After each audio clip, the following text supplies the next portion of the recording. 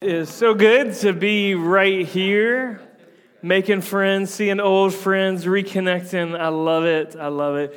There's something so spiritual about that time when we get to connect with each other and show some love to one another. And we're so thankful you're here, excited about Fathom and what God's doing this month. We've got an exciting rest of our month planned, and it's been an exciting time. So we're so thankful you're here. If you're a guest and you're just checking us out, looking around, sniffing us out to see if this is a good fit for your life and your family, we pray that it is. We pray that it feels like a place that you can grow in your faith, you can grow in family. That's what it's all about, to be able to love God and love one another.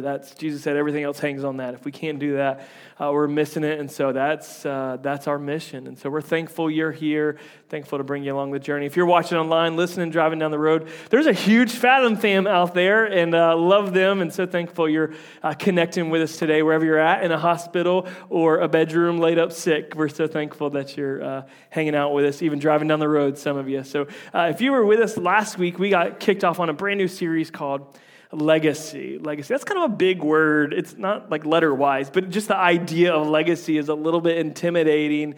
But last week, I talked to you a little bit about bees, and you got more information on bees than what you've gotten in a very long time. And that bees live these very short lives of incredible purpose, incredible meaning, and in many ways, their existence is declining, and it's a threat to our society and world that we live in. But God has called us uniquely, like each of the bees have their own purpose, called us together, like with the bees. They have this incredible purpose to carry on, to forage, and to help the hive continue, because it really helps us survive.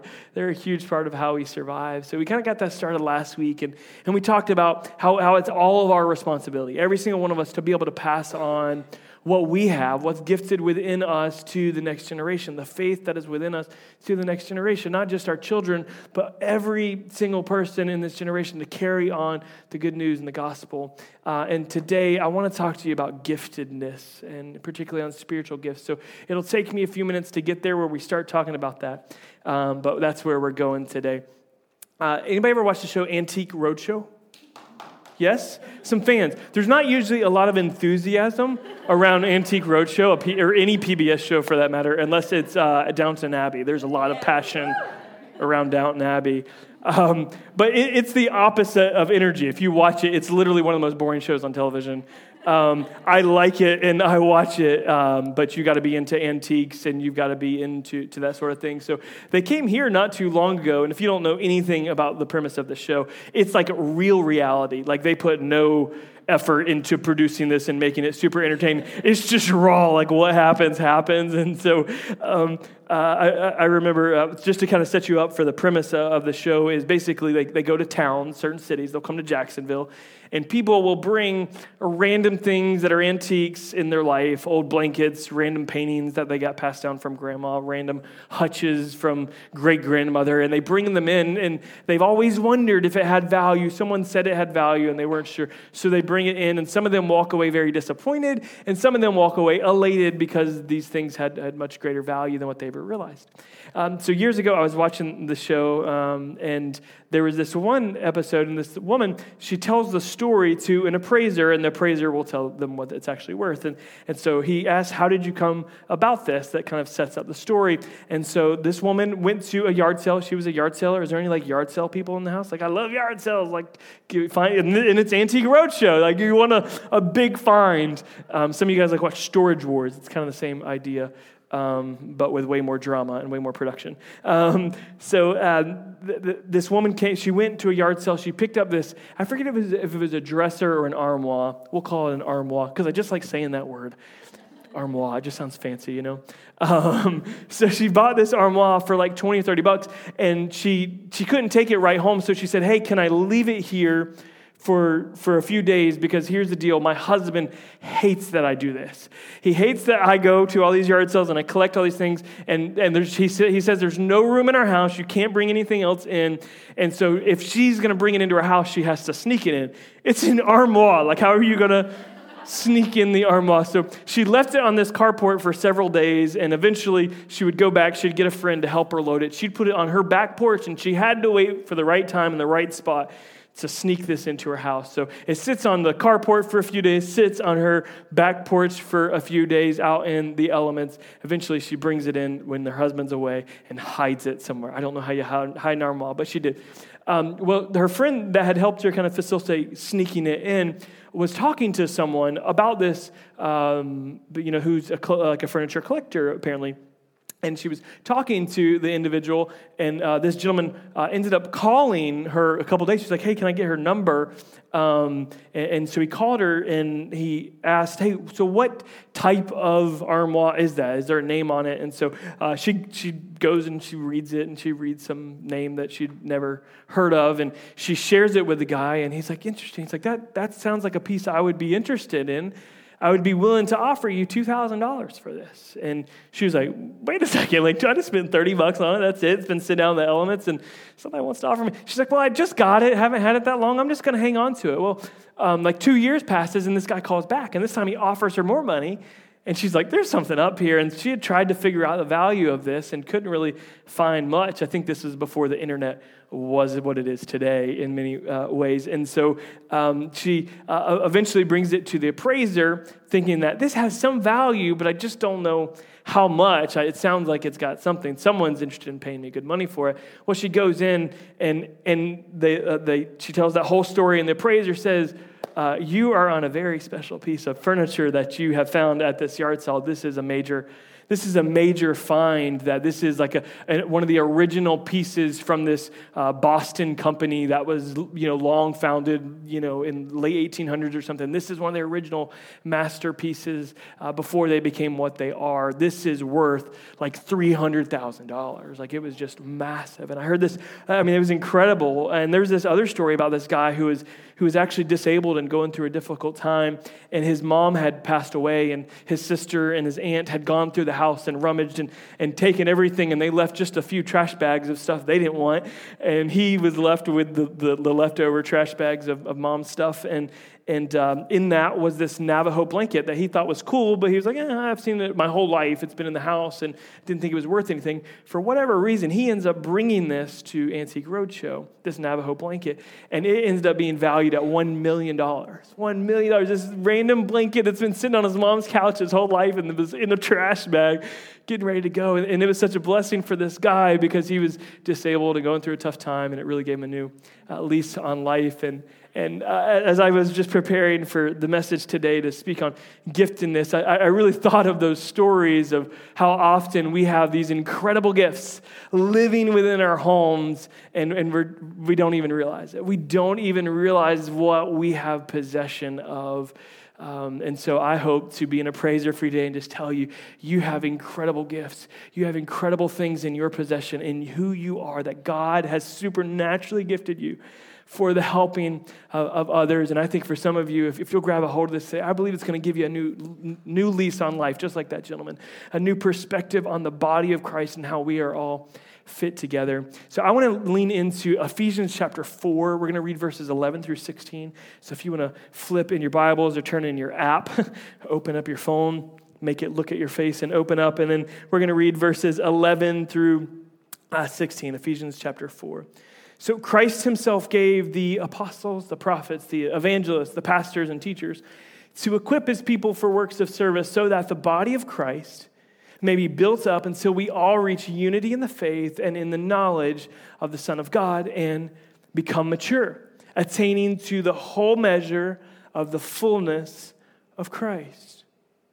There will no longer be like infants tossed back and forth by the waves and blown here and there by every wind of teaching, by the cunning and craftiness of people and their deceitful scheming. Instead, speaking the truth in love, we're going to grow to become in every respect the mature body of him who is the head. That's Christ. From him, the whole body, joined and held together by every supporting ligament, grows and builds itself up in love as each part does its work. I'm excited to talk about this text, and I want to talk about spiritual gifts. But before we do, I think it's important that we talk about spiritual authority and spiritual leadership, because that's something we see within this text, and it's intricately woven as we read this text. It's important that we understand our need for spiritual leadership and godly leadership and spiritual authority in our lives. And this text tells us what that is, because I just want you to know that it's essential in our life for the growth of us as an individual and the growth of the body according to this text. And so there's several things that right in the text we see that why God has given us spiritual leaders. So let's go ahead and look at them. God gives leaders in our life, spiritual leaders. One, first of all, they're given by Christ. They're given by God. It's a gift from God. Secondly, it's given to us, the body, the church.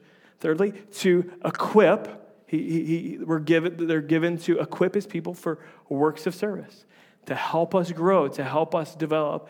And fourthly here, spiritual leaders are given to bring the church into unity, to bring the church into a greater knowledge of the Son of God and into maturity in Christ. And so if you just leave that up there for a second, if we don't have spiritual leaders in our life, or if we don't have a submission to spiritual authority where we can receive what they are pouring in, then what's probably going to happen, according to the text, is we're not going to be able to discern right from wrong many times. Teachers, we're not going to have teachers, we're not going to have prophets to show us that, and we're going to talk and teach through that here in just a moment. But if we don't have those things in our life, then how can we become the mature body of Christ? If we're not connected to the body, how can we do our part? How can we grow into maturity and be the fullness of Christ? There's a lot of hate and thrown on the church, and a lot of people have had really bad experiences. In fact, I'm guessing all of you have been hurt by the church in some way, shape, or form. If you've been here for longer than a minute, somebody hurt you.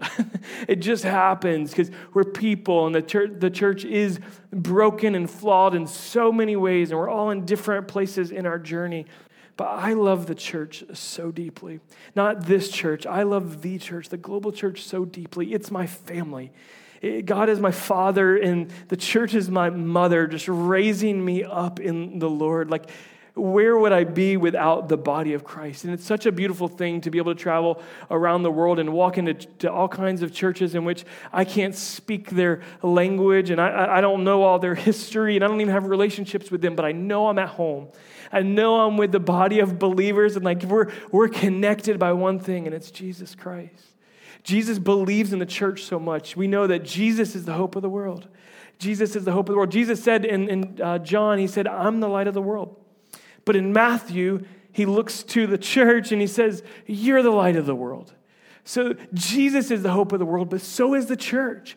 Jesus is the hope of the world, but so are you. And so am I. We're the hope of the world. Because of Jesus, and that what he has commissioned us to. So I love the church. And a lot of people want Jesus. They want to take the head and forget the body.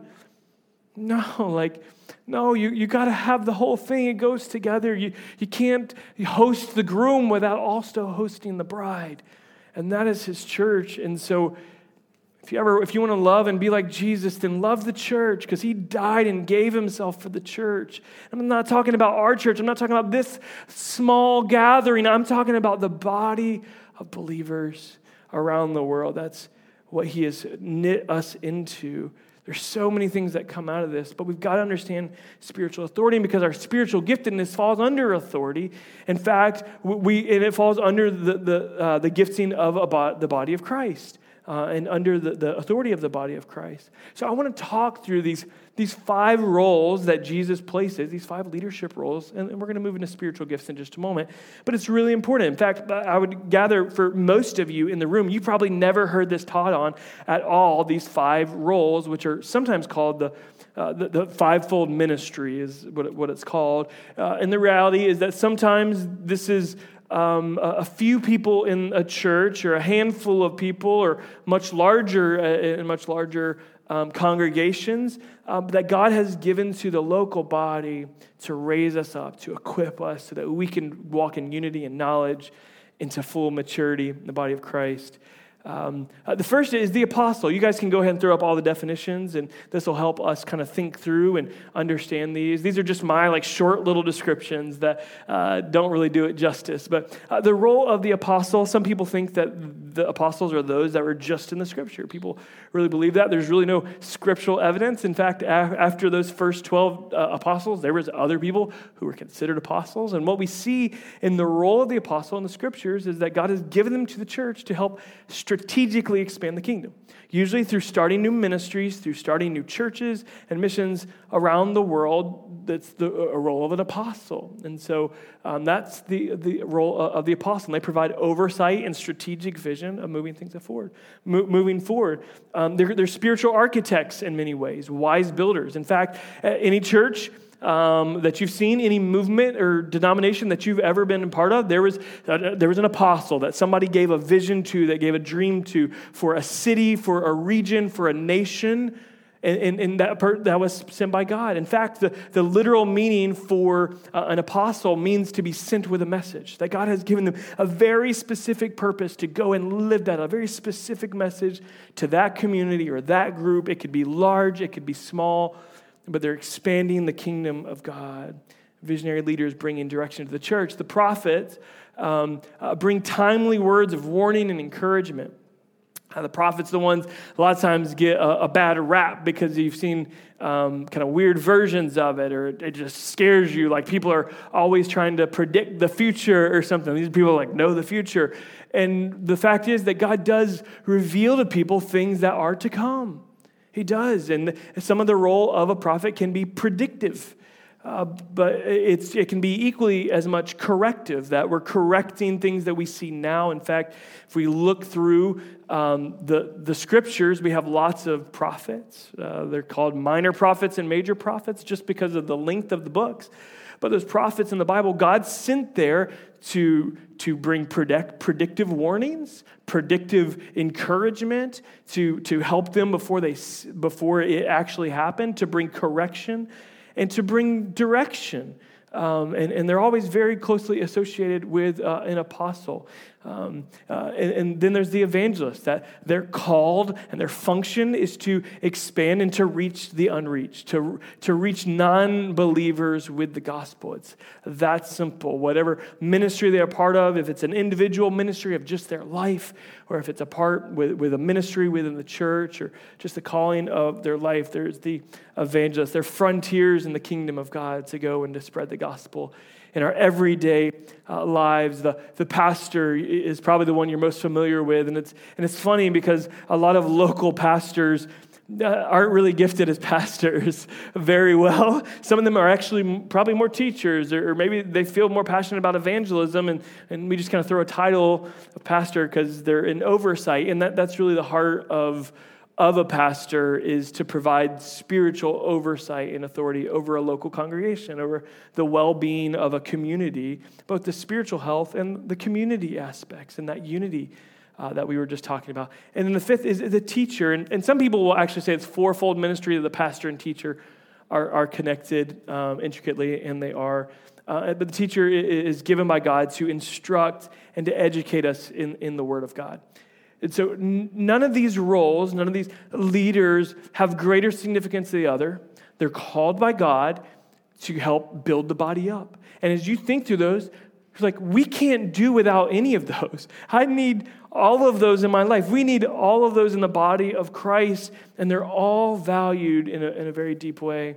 One commentator actually helped to understand this a little kind of simply. It talked about it like the hand, like the fivefold ministry is like the hand, that the thumb is the apostle who can bring oversight and vision to each one of the fingers and to reach each one of the roles. The prophet is always close to the apostle to be able to provide wisdom and insight into what God is doing. The evangelist is the most far-reaching of them because of its length. We would use the middle finger there. It's the far-reaching of the gospel. And then the ring finger is used, it can be seen as the pastor, where the ring would go is to provide commitment and care over the local body. And then the teacher, of course, would be the pinky that provides balance, so that we're never tossed back and forth, that there's a sense of balance. So I just thought that was a unique kind of way in order to remember the functions. And it really doesn't matter the role. It's working together to build up the body of Christ, and we need them in our life. So it's not a matter of importance. It's a matter of function. What are they called to do? And we need these in our life. And I would just say there are people who are called into these things but are not a very Christ-like version of that authority and that leadership. And I'm not throwing shade, but you've probably been around some of those. At times you may look at me and be like, he's not being very Christ-like. And the reality is there's probably days, in fact, there are days in which I'm not being very Christ-like. And so the reality is that we want to find spiritual leaders and authorities that look like Christ. People that serve like Christ, that have the heart like Christ does to serve and to build up the body. So now that we've talked a little bit about spiritual authority, we know that, hey, I need that. Like the body needs that. Let's talk about spiritual gifts, because those things will fall under a minister, a leader, a spiritual authority in which we can use and build up our gifts and learn and grow within. So let's talk spiritual gifts. The Greek word for spiritual gifts is the Greek word charismata, which sounds interesting, but it's really just two words that are kind of smushed together. It's a conjunction in Greek, and it's the Greek word charis and the Greek word mata put together, and it's basically means grace gifts. Charis means grace, mata means gifts. So grace gifts. So God gives us the gift of salvation, but that's not the only gift he gives us. He gives us the gift of the Spirit, and he gives us the gift of the body of Christ, and he gives us spiritual gifts that help us contribute and build up the body to do this, because we need spiritual leaders, we need spiritual authority, but all of us have significance in the body of Christ. Every single one of us, and it's working together for his glory. So what are spiritual gifts? Okay, grace gifts, but it's a supernatural gift. It's like beyond like normal in your life operating. And if you read up just a few verses, the scripture tells us that God has apportioned to every single one of us a gift. A spiritual gift. For each one of us, he has given us a special grace. It will often be translated, a special grace in our life. So it's a supernatural gift, but it's also given for the good of the body. Some of you will be familiar. In fact, if you're reading on your app, is anybody reading the Bible on app today? All right, cool. A couple of you raising your hand. So that YouVersion that you're probably reading from was created by a guy named Bobby Grunwald. And Bobby Grunwald, between the ages of 19 and 23, he developed two major tech companies and sold them both. The second one he sold for a lot of money to Goldman Sachs by 23, right? We're slacking on our lives. He was making companies and selling companies, and he just had this incredible innovative mind, and he got saved and really began to follow Jesus, and he got connected to Life Church under the leadership, the spiritual authority, the apostle that is Craig Groeschel out in Oklahoma. And Craig saw this gift in him. He saw this gift that was in him, and he brings him on staff. And he after he sells this business, like, hey man, would you consider working at a church? He's like, I literally in my whole life have never thought about doing something like that, but he was intrigued with it and knew that God was in it, so he stepped into this role, and now he's got like a fancy title of like a leader of innovation or something like that. But anyway, he goes in and he's there and he's positioning his gifts to be able to use and build up the body, and he's understanding that, hey, I'm having a trouble like really staying in my word. My life is really on the go, and I feel like I could help a lot of people if I could figure out a way to get this to them. And he thought of this website that would have all the scriptures and all these translations and commentaries and devotionals. And that started as a website and later turned into an app that is on 330 million phones now. But it's this guy who never in his wildest imagination would have said, yeah, like I want to put my life into the kingdom or especially work at a church. But he had this gift, this really supernatural gift. If you've watched their ministry of innovating and creativity and like That's not listed in the scriptures.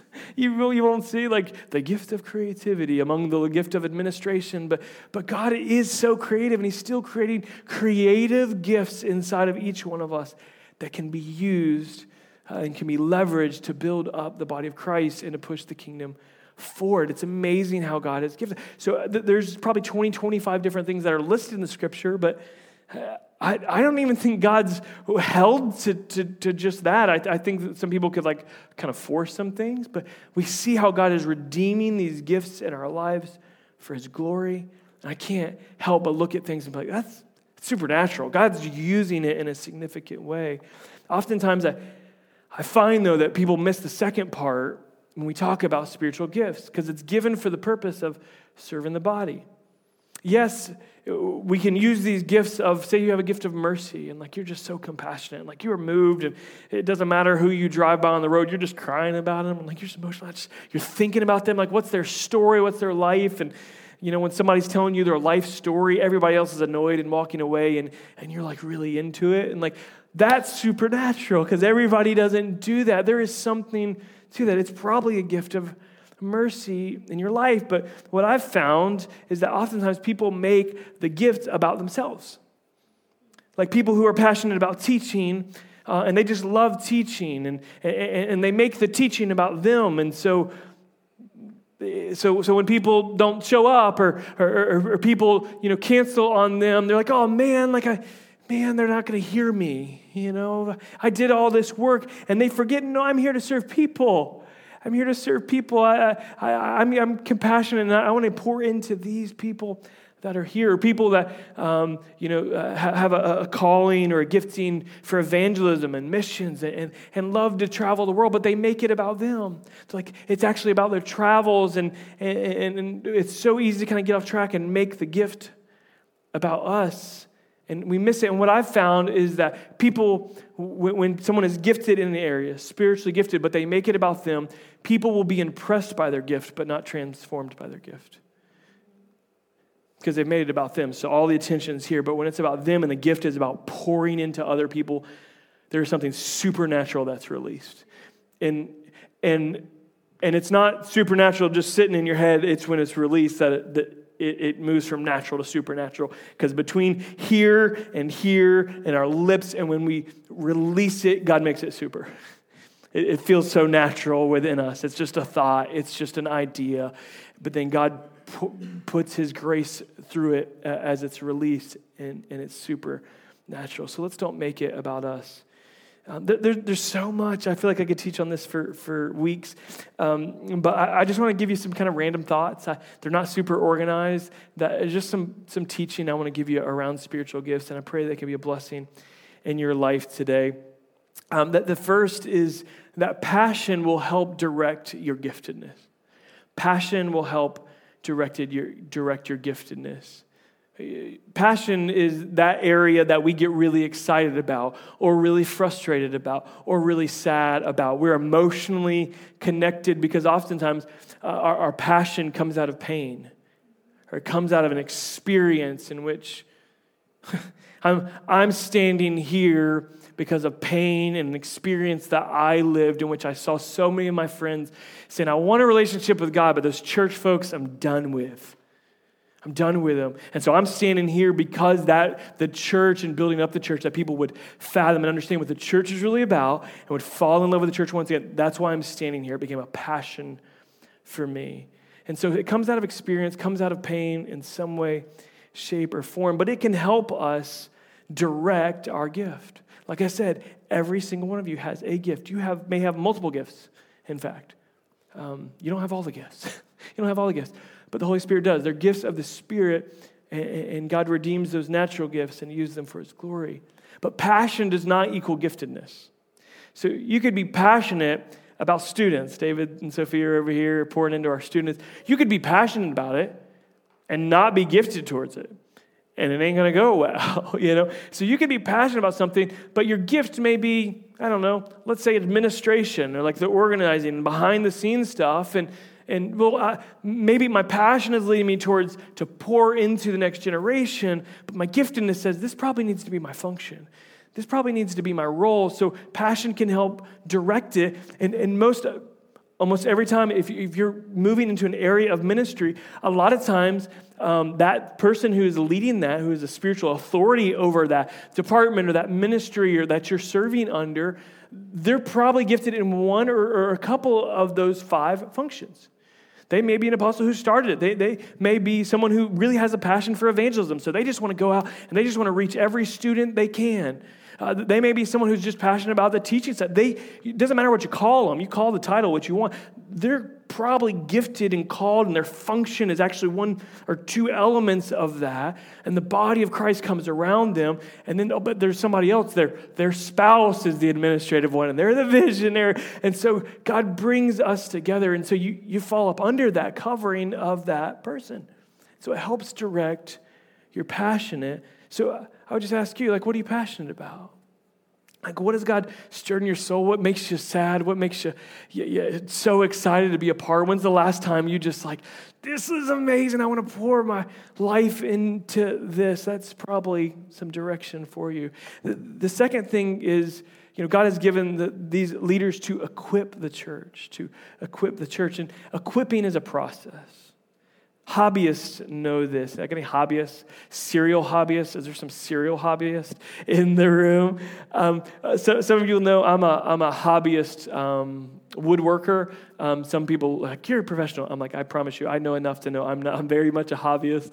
And but when I started with our table 6 years ago, Taryn wanted this table that she saw in some DIY on HGTV, I'm sure. And somebody it's so easy.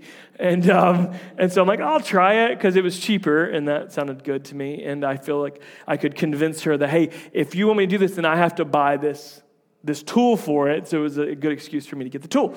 And so I got the tool, and every single time that someone would ask us to build something, I would get a new tool.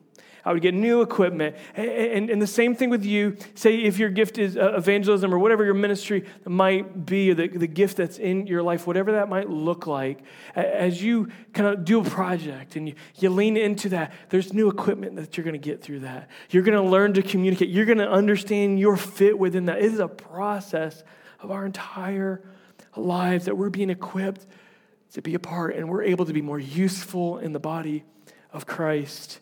It's a huge part of it. The third thing is that there are seasons for your gift.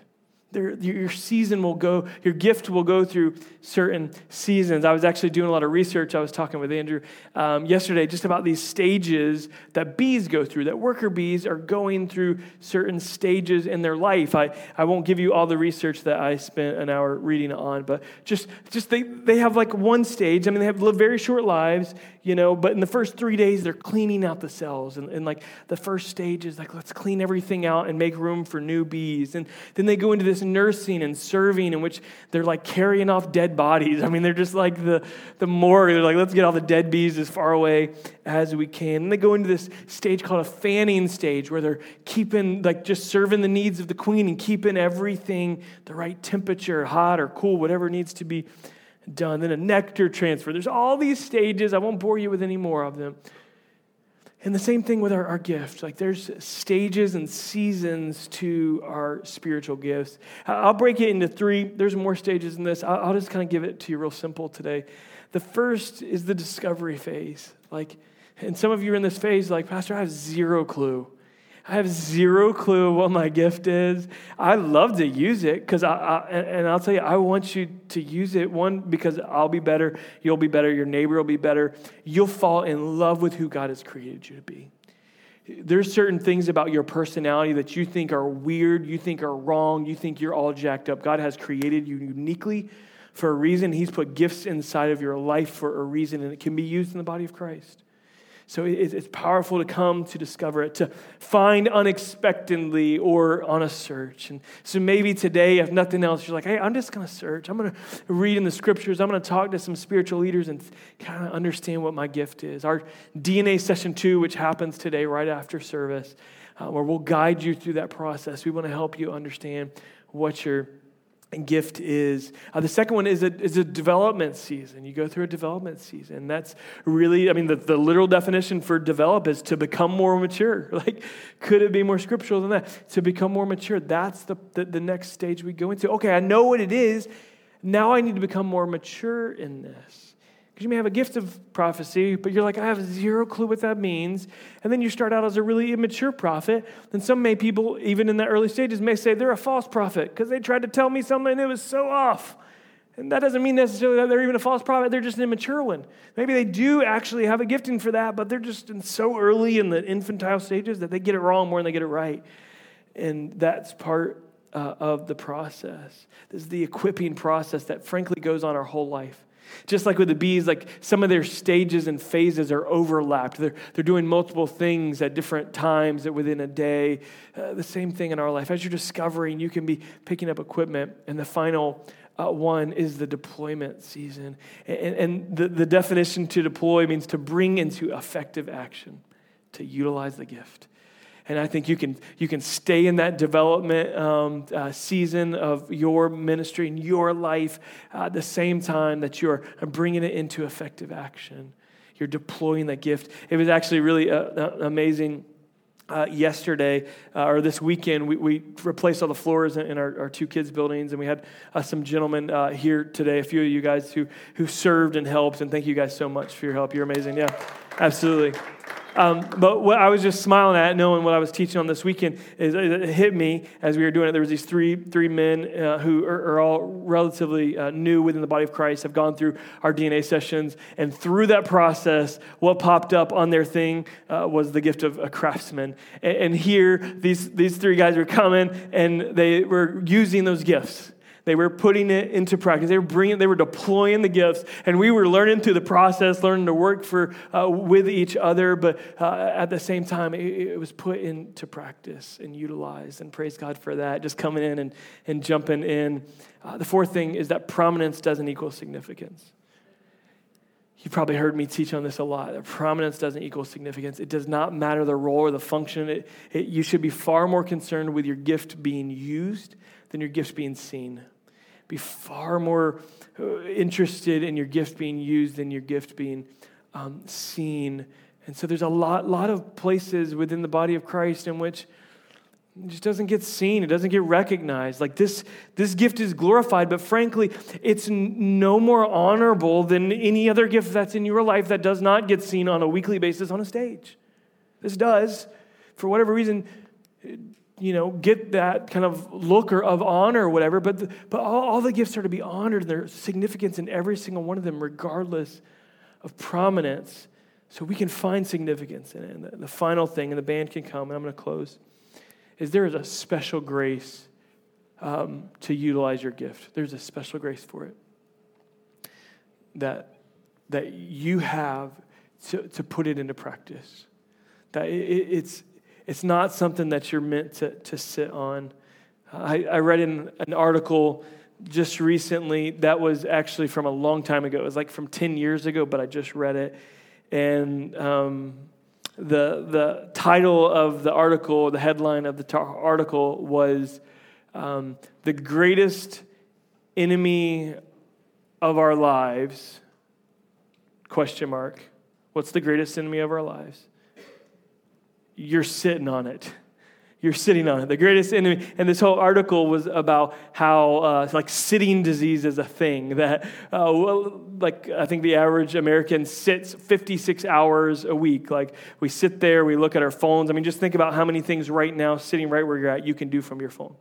You can call for a pizza. You can watch a movie. You can check in on old friends. And you didn't move. You can sit right there. And so we live in this generation in which they have a term for that now, and you get sitting disease, that we sit there so much. And I was just thinking about that, how often, just like those people from Antiques Roadshow who this whole time, man, they were sitting on something so valuable and of such great worth. This is an enemy in our lives that we understand what it is, but we don't utilize it. We don't bring it into effective action. We're sitting on a gift in our life that can be used to build up the body of Christ. If we go back to Ephesians 4, just one verse that I want to read, verse 4, it says, there's one body and one Spirit, just as you were called to one hope, and you were called, when you were called, one Lord, one faith, one baptism, one God and Father of all, who is over all and through all and in all. there is oneness in that. The ending of that text we read earlier is that every supporting ligament is necessary. And it's allowing us to grow in love, and it's allowing us to be built up. And so maybe you're here and you're in the discovery phase. Like, I'm just trying to figure this out, Pastor. Like, I'd love to help. Like, and I'm not talking about like a serve team role. I'm talking about you understanding your gift that is in your life, that God has given you a special grace for, that you can operate in regardless of like function or role or teams or any of that. That you understand and you comprehend it, that you can build up the body of Christ. Because you have a calling on your life. You have a gift within you. And you're sitting on it.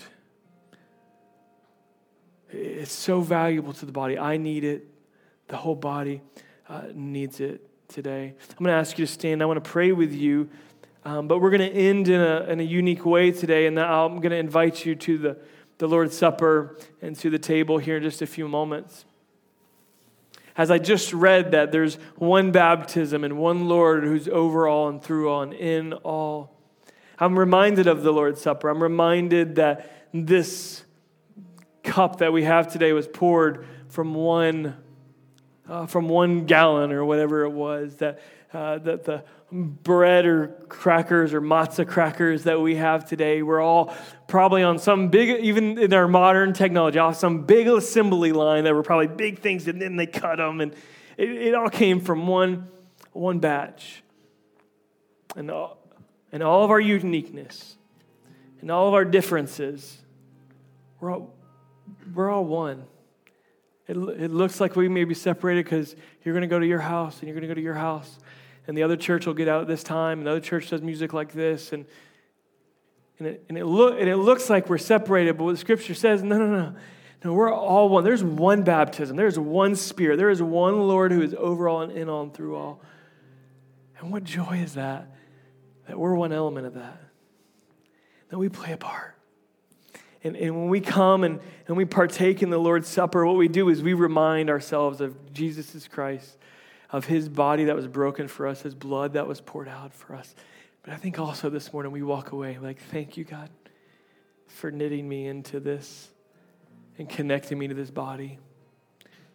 God, may I walk in unity. May I grow in maturity, that I would be a supporting ligament for your church. You love your church. I'm going to love your church like you do. God, thank you for weaving me into the fabric of your family. It's a beautiful picture today. God, I thank you so much for your love and your grace. God, I thank you for a calling, for a gifting on every single individual that's in this room today.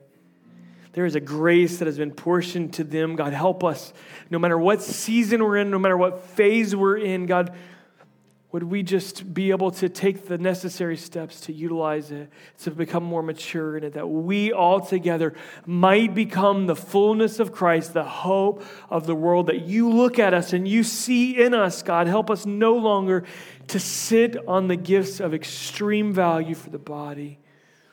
God, unearth the passions, unearth the giftings that have laid dormant for years or months. God, release them into your kingdom for your glory and for our good. We thank you for it in Jesus' name. There's going to be some folks at the crosses who would love to pray with you, whatever you're going through in your life. Maybe it's like, hey, I want to pray for a vision, that God would just reveal what that is in my life. They'd love to pray with you, or just whatever the need is today. Would you come and let's take the Lord's Supper and worship today.